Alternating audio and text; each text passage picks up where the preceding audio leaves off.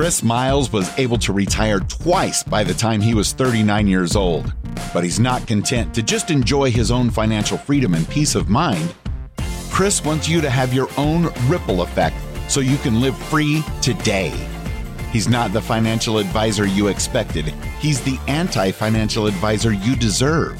He's jumping behind the mic right now, ready to make waves. Here's Chris Miles. Hello, my fellow Ripplers. This is Chris Miles, your cash flow expert and anti-financial advisor. Welcome to our show that's for you and about you. Those who work so freaking hard for your money, and you want your money to start working harder for you right now. You want that freedom, cash flow, and prosperity today, not 30 or 40 years from now, but right now, so you can live that life that you love, doing what you love with those that you love.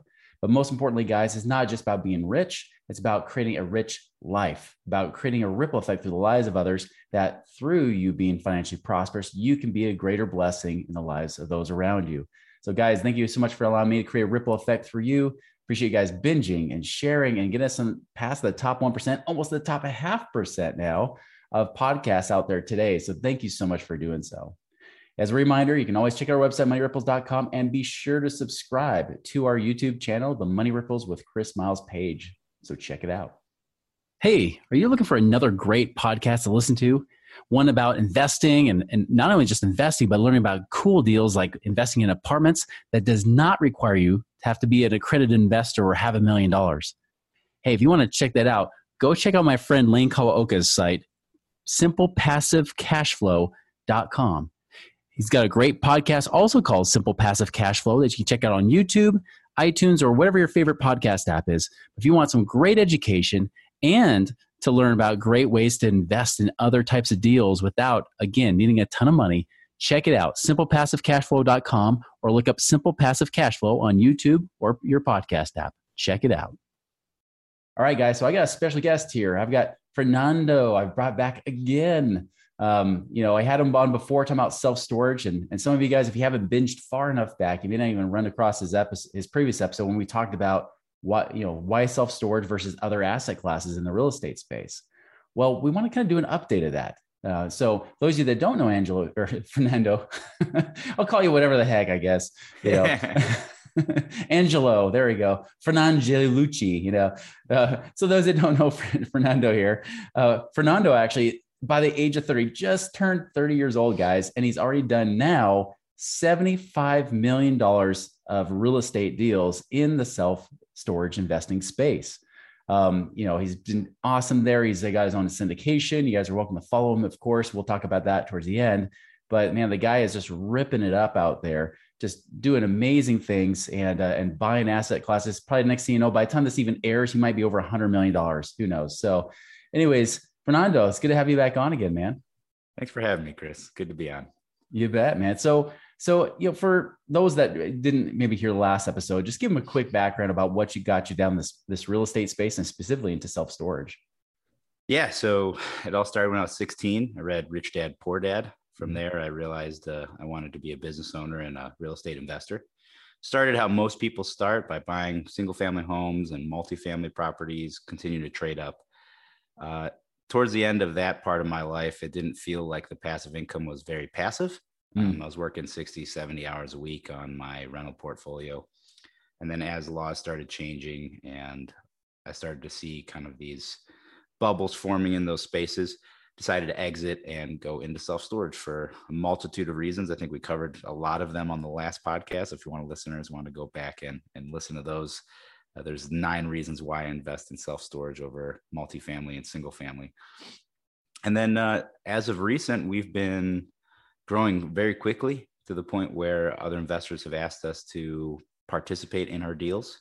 So we've opened up our deal flow to allow passive investors to, make a really good return on their money while they sleep.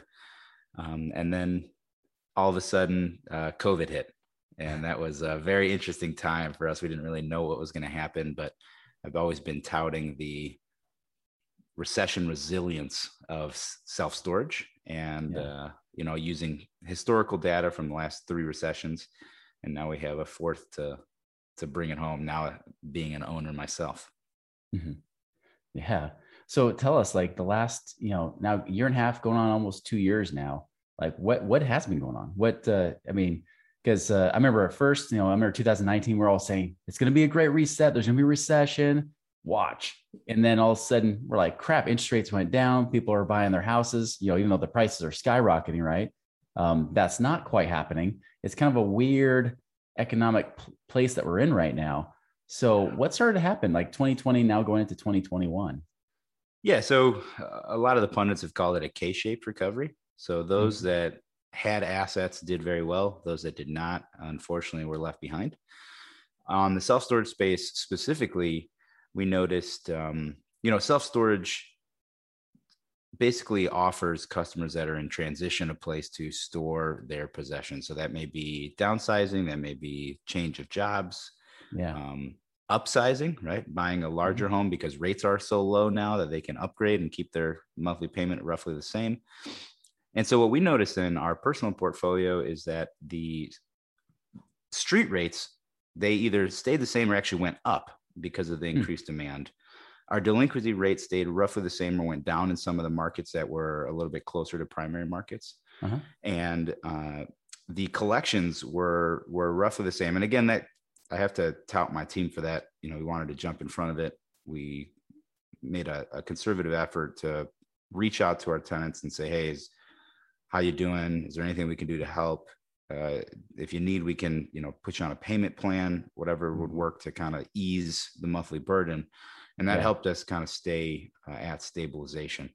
One of the things that was very interesting is occupancy levels at some of our facilities that we considered stabilized started to climb. So that was very interesting that facilities that had a ceiling that we could never really break through ended up starting to uptick by about 0.5% every week or two. So that was very interesting. And at the same time, on a macro level, we saw that the self-storage space did very well. So we follow a commercial mortgage-backed securities research firm called TREP, TREPP. They do a ton of research on the CMBS markets, or the commercial mortgage-backed securities markets. That's where these large institutions like Morgan Stanley and Barclays will wrap a bunch of loans and then sell those loans off to Wall Street. So as soon as the pandemic broke and the country, for a better, for lack of terms, went into a lockdown, the first 3 quarters after that, there was 1,700 CMBS loans that were made to the self-storage space. And at the end of that 3 quarters, only 3 of those 1,700 loans were delinquent for more than 30 days. So that's a 0.17% delinquency rate. During that really same time, during that same time, multifamily was defaulting at a rate of 1,800% higher, 18 times the default rate of self-storage. And I think there's a few reasons for that. The first is that self-storage is a lien law-based asset, not a rental landlord-tenant law. So because of that, we didn't have any rental moratoriums, and all of our rents were still due. And the second thing is, because there was an eviction moratorium, self-storage does not operate with evictions. You do not make your payment. We're able to, first we're going to try to get in contact, you work something out. But if you avoid our calls and all those things happen, then we can actually move it to the auction block. And within 30 to 45 days of late payment, we're able to auction off your possessions, get a new paying tenant into that space, and potentially increase rents as well. So those things really helped in our side of the space. And then, we also reached out to local communities. Self-storage is a hyper-localized investment. Typically 60 to 90% of your client base will come from a 3 to 5 mile radius around your facility. So because of that hyper-localized focus, we focused a lot on reaching out to the local community. We did a lot of charity drives.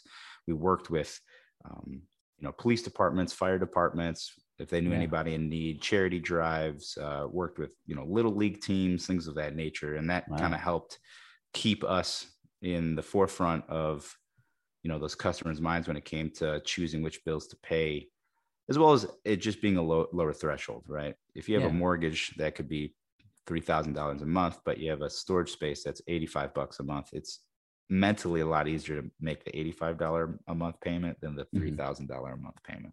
For sure.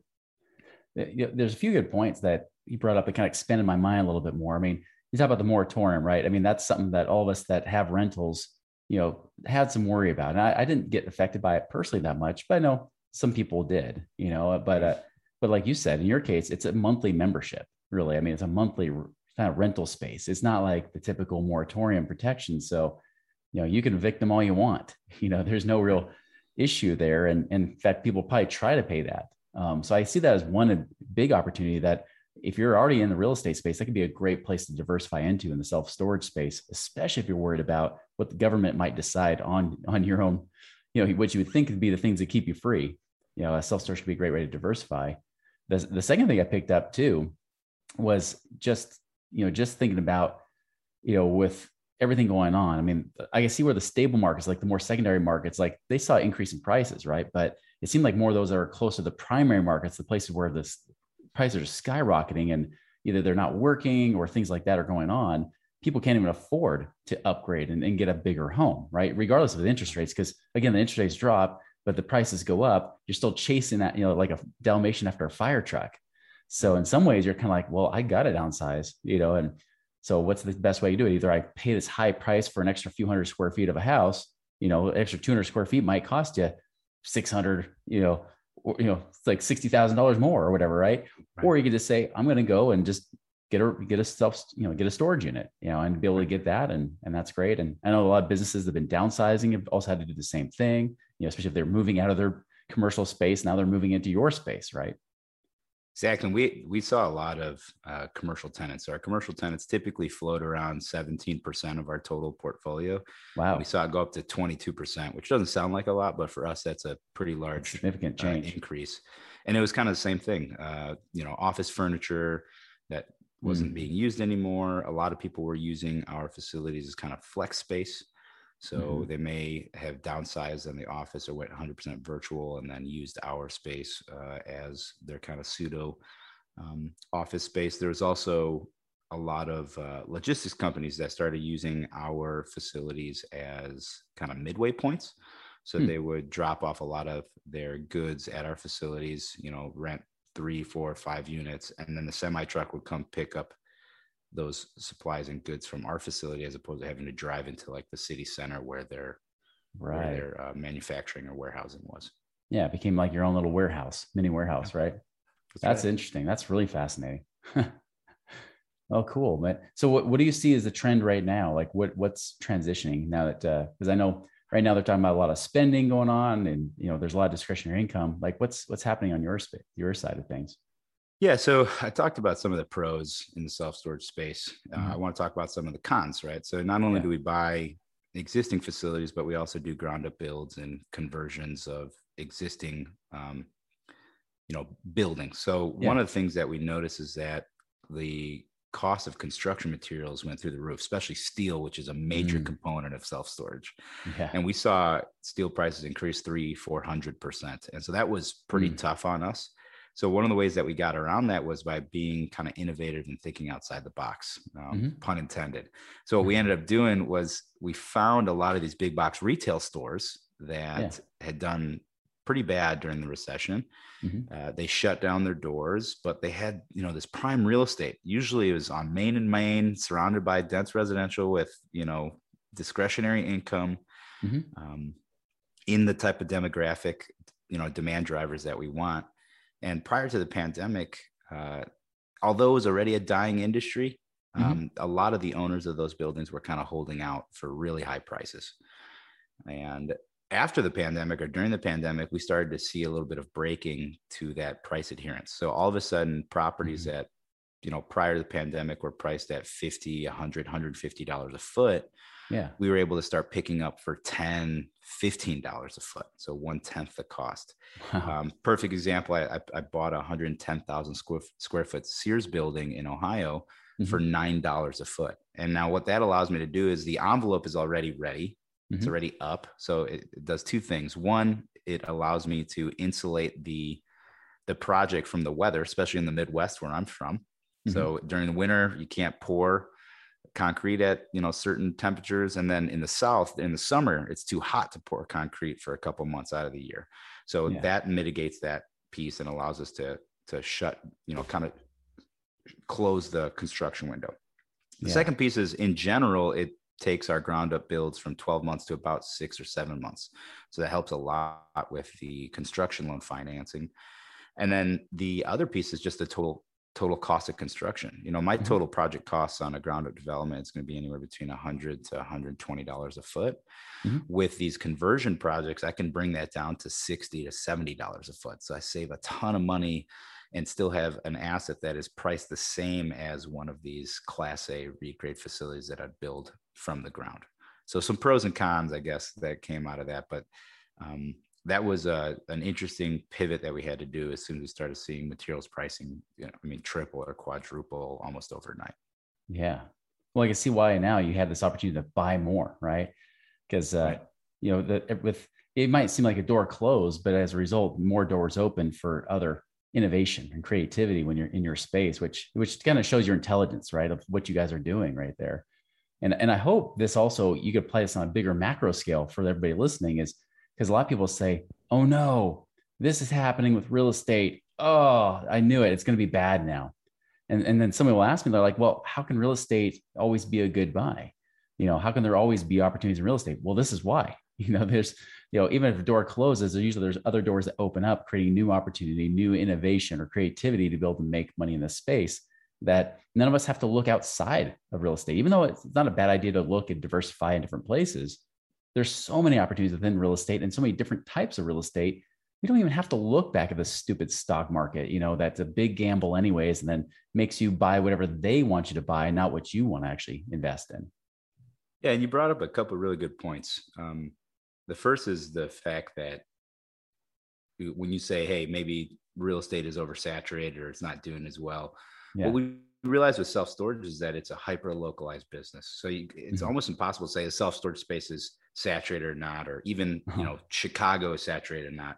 We have to look at these 3 to 5 mile pockets and say, is this 3 to 5 mile pocket oversupplied or not? Someone that's renting an apartment is willing to go all the way across town to save, $50, $100. But someone that's renting a storage facility, they typically want it to be within 5 to 10 or 15-minute drive from their home. And they're pretty inelastic when it comes to pricing. So they're not going to travel an extra 20 minutes just to save $5 a month on a unit. The second piece is you talked about the stock market. So one of the second pieces that was kind of a double-edged sword in the self-storage industry was, as the recession started, continuing to go on with the pandemic, the lenders and the other investors that were a little bit more asset class agnostic started to shift monies away from the office space, the multifamily space, into the self-storage space. And that caused cap rates to plummet.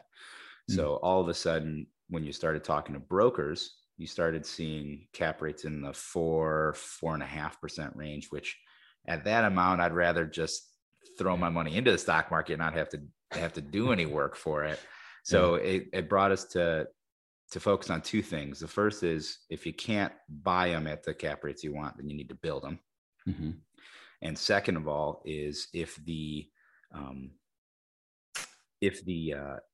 cap rate itself is that bad when you're looking on market, then potentially you need to start focusing on your efforts on off market acquisitions. And so for us, we have sourced probably 90 to 95% of our deals from off market sources. Oh, wow. Because I always give the analogy of when you're going to an auction house, right? You have two auction houses across the street from each other. One of them has 100 people in it, and the other one has one. Which one do you think is going to be able to get goods at a lower price? The one that has less competition. So that's how I view off-market acquisitions. If there's less competition at the table, then I am typically able to set the terms and price that is going to work for me, as opposed to battling against market forces, these big hedge funds and private equity funds that have zero cost of capital, are willing to buy things at just above inflation just to be a safe store for their cash. I love it, man. That's great stuff. Well, cool. I appreciate your time today, man. This is really interesting thing. And again, just kind of relights the fire of, why self-storage is kind of a cool space to be in too. Now, if people want to follow you or get to know what your kind of deals you're doing and just see what you're doing, get to know you more, what would be the best way for them to follow you?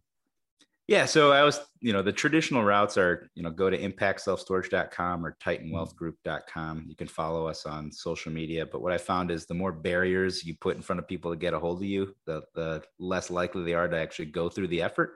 So what I've been doing recently, which some people think is crazy, is just offering up my cell phone on these podcasts. So if you want to reach out to me, this is my real number. You can text or call. It's area code 630-408-8090. 630-408-8090. Feel free to drop me a line. I typically respond within a couple hours, so that should be no problem. Awesome.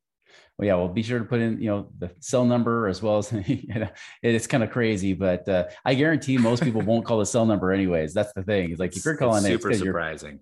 It's because you're dead serious, because everybody's thinking, oh, he's going to be too busy. No, I don't want to bug him. And he's like, and that's exactly why he gives you the cell number. Right. So you're only bugging him because you really want to. But yeah, we'll be sure to put the other web addresses for, Impact as well for Titan Wealth and those sort of things too. So again, Fernando, thank you so much for joining us today and offering so much value. And the rest of you that are here, remember, it's great to hear this kind of stuff and always listen to these podcasts, but it's another thing to do something about it and create a change in your life. So don't just be a hearer of the word, but be a doer as well. Go and make it a wonderful and prosperous week. We'll see you later. Visit us online at moneyripples.com for more resources to help you fix money leaks and get your money working harder for you now.